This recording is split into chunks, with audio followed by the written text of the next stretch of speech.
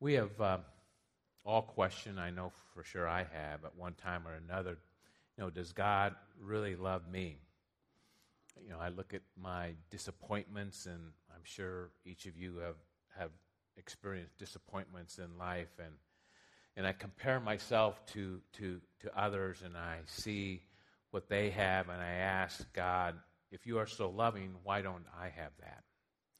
We look at turmoil in our family relationships, or we see no family relationship at all to fret over, and we question God, why? Why don't I have that? We look at our lack of financial resources, and we see others that we perceive have so much, and we ask God again, why? We have conflicts at work, and we sense my job is going down the tubes, and we see others whose jobs appear to be more like a vacation than the drudgery of what I have to go through. And we ask God, are you there? Do you love me? Why is this happening to me? We have lost loved ones in the prime of their lives, and again, we ask God, why did you allow that to happen? Why did this have to happen to me? Where is the love for me that I see mentioned throughout Scripture?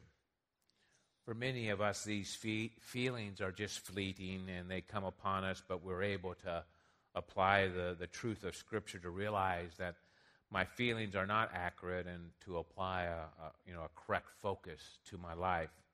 Others of us who are Christians, this thought of God's lack of love for me is more the norm than the exception. And my message this morning is for you and for those of you here this morning that don't have a personal relationship with Christ. No other topic in the Bible can show us how much God loves us and shows the non-believer the true heart of God. And if we approach this with an open heart, we can experience the draw of God to him. The problem why there is such a misunderstanding of God's love for us is we are looking at the wrong things in the wrong places, and we gauge his love for us by these things. We are looking at our experiences, our circumstances to inform us of how much God loves us. This is not where we are supposed to look. Now, God does work in our circumstances to do such things as to discipline us. Scripture says that God disciplines those he loves. And if you are a Christian and you're engaging in inappropriate behavior, God's word says that he will discipline you, which usually comes through our circumstances. God is also at work at maturing his children, teaching them, molding them to become the men and women he wants us to become, and often that process is not the most pleasant at times. And finally, stuff just happens. We live in a fallen world when sin entered into it. It is ruled by evil forces. Bad things happen in different ways and intensity to some over others. Countless number of books are written on that topic. I don't have the time to go over it here this morning, but I'd be happy to recommend some. I know our pastor has many of those as well. The topic that I'm referring to is the path that took Christ to the cross and his crucifixion. This process, this trip that Christ took, is a divinely given picture of God's love to each man and woman who has walked the face of the earth. To fully realize and appreciate this, we must embrace the horror of it, realize the brutality of his shed blood and broken body, and finally we must strive to understand why he did this in order to fully realize his love for us and the overwhelming blessing for those of us who do. With God's power, that is my prayer for me and for each of us this morning, that in the next 30 or so minutes from now, each of us can say, no matter the injustices, the grief, the brutalities endured in our lives, we can all say, this is how I am loved. The path that we will look at begins in the Garden of Gethsemane, where Jesus leads his disciples up to the Mount of Olives and into the garden to pray one last time before his final betrayal. Let's look at Luke 22, Luke chapter 22, starting at verse 42. Starting at verse 42 of Luke chapter 22. Father, if you are willing, remove this cup from me. We'll come back to this later, but I just make a note of that. Nevertheless, not my will, but yours be done. And there appeared to him an angel from heaven, strengthening him. And being in agony, he prayed more earnestly, and his sweat became like drops of blood falling down to the ground.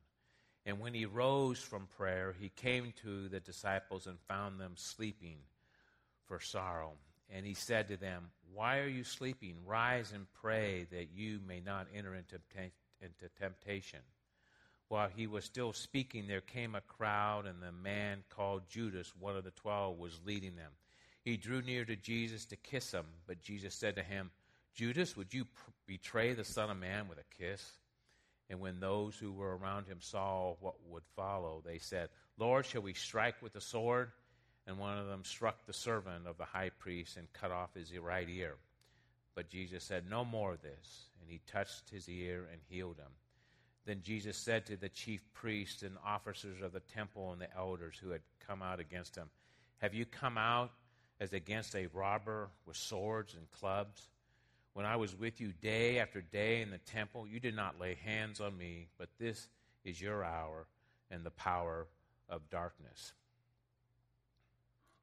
As Jesus, the God-man, begins the process of ending on the cross, my hope is to enhance the reality of this terrible and real event. I've tried to balance the factual horror of Christ's physical suffering, but not wanting to drag us into some morbid fascination with it. Taken into custody, Christ was first struck in the presence of Caiaphas, the high priest. And then he was subjected to a series of blows as the temple guards blindfolded him. The guards taunted him, spitting on him as he went by, striking him in the face. Next, he was scourged under Pilate. Scourging had the nickname as the halfway death. It meant that the soldiers stripped him naked, they tied him down, and used the deadly flagellum whip to rip his flesh from his bone. And then after the Roman soldiers continued the mockery, they crowned him with a crown of thorns made up of about an inch to inch and a half length in thorns. And they forced that on his skull, and then he beat him on the face and head with a mock scepter until he was unrecognizable. And then after he was led out to begin the walk to the place of his crucifixion, the crossbeam of his cross was strapped to his torn shoulders. He was led by the longest route possible to allow as many as wanted to see and mock this supposed king of the Jews.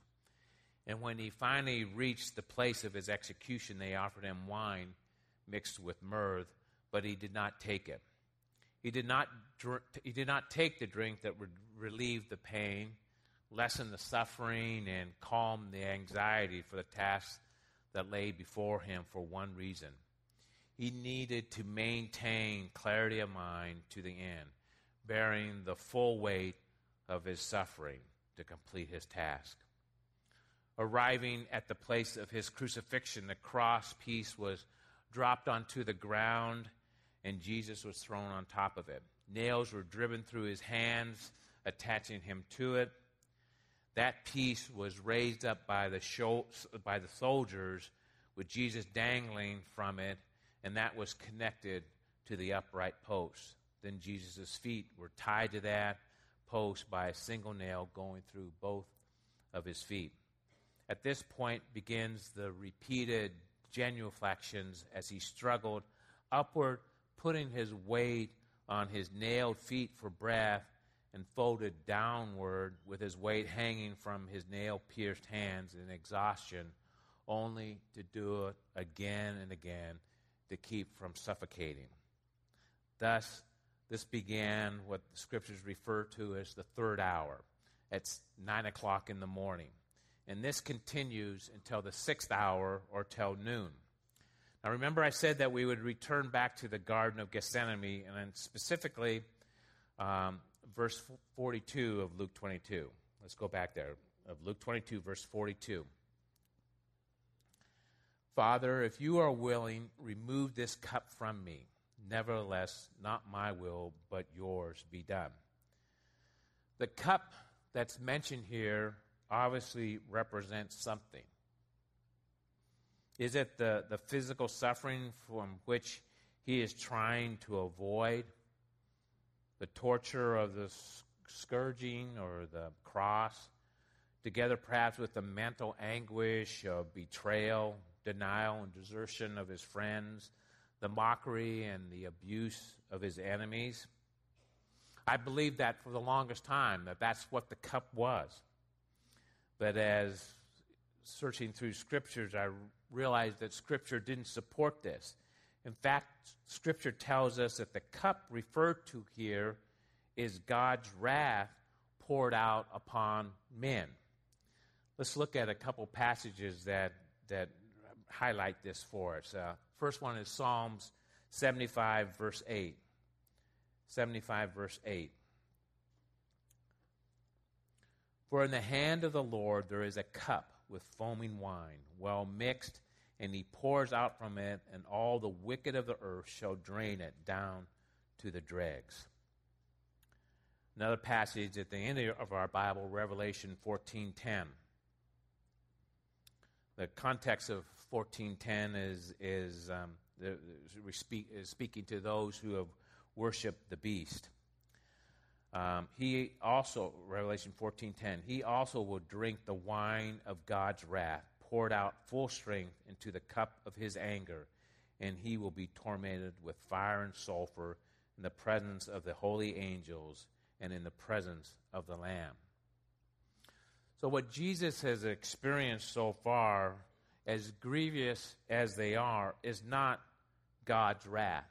And if it's anyone's wrath, it's man's wrath against Jesus. So what has Jesus done? Why is he to experience the wrath of God? Well, let's move on to see if we can determine what it is that Jesus in the garden was dreading so much to the point of near death. Let's go back to our timeline where Jesus now has been nailed to the cross. He's been there for 3 hours, from the third hour, 9 o'clock in the morning, to the 6th hour. Scripture refers to something that happened at the 6th hour. Turn to Mark 15:33. Mark 15:33. And when the 6th hour had come, there was darkness over the whole land until the 9th hour. Darkness fell over the earth. The Greek tense of the word indicates that it came suddenly, and all four of the Gospels refer to it as a supernatural wonder. Also during this time, contrary to the mocking and the yelling at Jesus, silence fell all over the area. The Gospels record no words from Jesus or his antagonist in the eerie midday gloom. So why the darkness? The darkness that it talks about here in Mark is the same darkness that came in Exodus when God sent the plague on the Egyptians. Moses was there trying to convince Pharaoh to let his people go, and Pharaoh kept saying no. And Moses kept sending, through God's power, one plague after another. And the final plague that Moses said would happen is that the firstborn of every family, both Egyptian and Israelite, would be killed. And then Moses told the Israelites to keep the angel from death to come over into their family. They needed to take the blood of an innocent lamb and paint it over their doorposts, and that would preclude the angel of death from visiting their household. And when that angel of death came over, there was darkness all around. It refers to the same event. So now before the death of the ultimate Passover lamb, Jesus, there again was darkness. God's judgment, his wrath was being poured out in midday night. So what had Christ done? Why was this occurring to him? What was God trying to accomplish here? Wasn't the physical pain, the desertion, the humiliation enough for him? Why this? What more was needed? The following verses will give us the answer to what is happening and why. Let's turn to Isaiah 53, verse 3 through 6. Isaiah 53. Isaiah 53, starting in verse 3. This is a prophecy regarding the Messiah, which is Jesus. He was despised and rejected by men, a man of sorrows and acquainted with grief.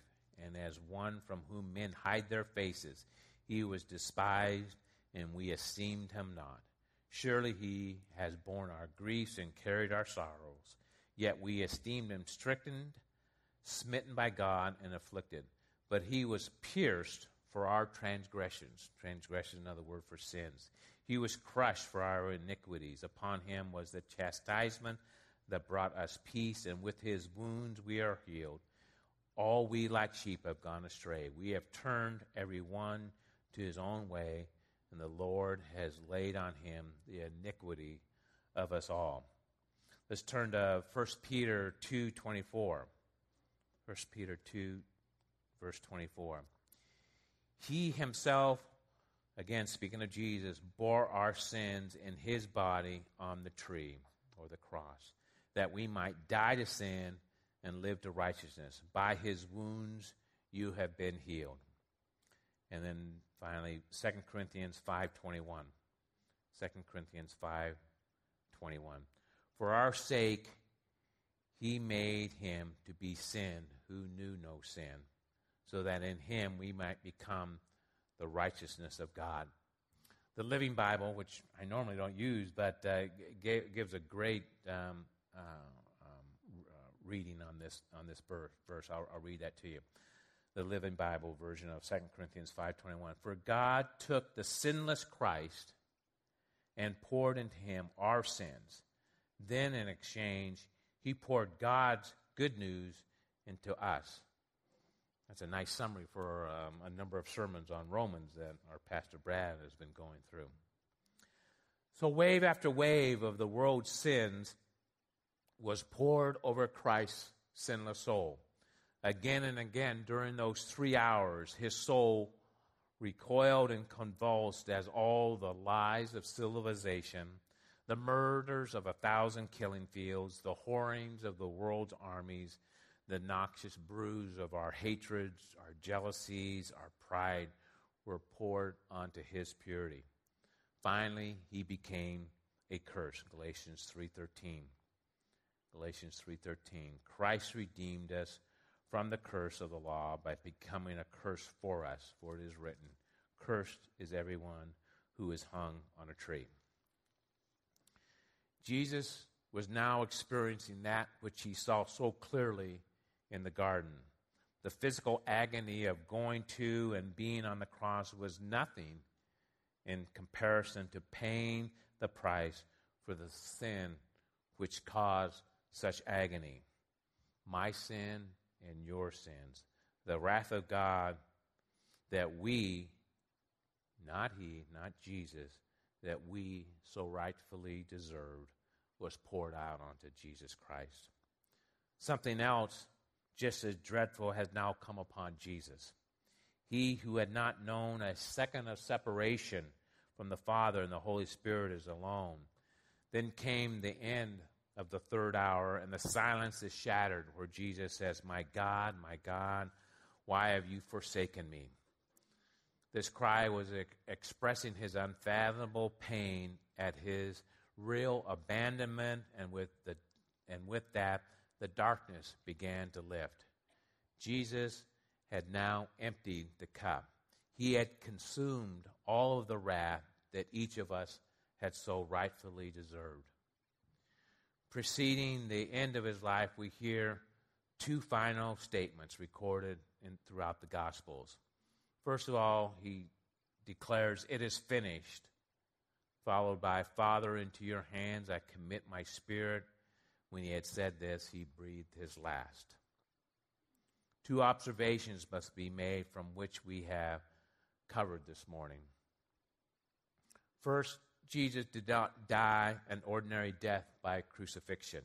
Normally, a victim of this type of death died through a progressive loss of strength. They fell unconscious and died feebly. Jesus was conscious to his very last breath. Jesus' life was not taken from him, but he gave his life for us. From the very beginning in the garden, Jesus was in control. Look back at each of the verses that we've covered. Jesus was in control. He either freely went or freely allowed the authorities and the mob to do what they did. Jesus gave his life. It was not taken.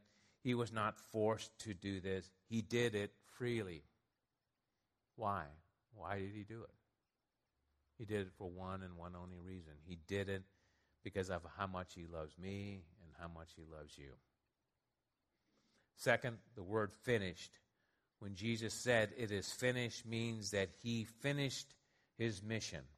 Not that he was finished by either the mobs, his enemies of the evil forces at work, desiring to destroy him. Finished is in the perfect tense, which means it has been and it forever will be finished. As the waking sun shone brighter on his still hanging head, the greatest work ever performed has now been finished. Jesus had gone lower than any human had ever gone, as your sins and mine were poured over his wincing soul.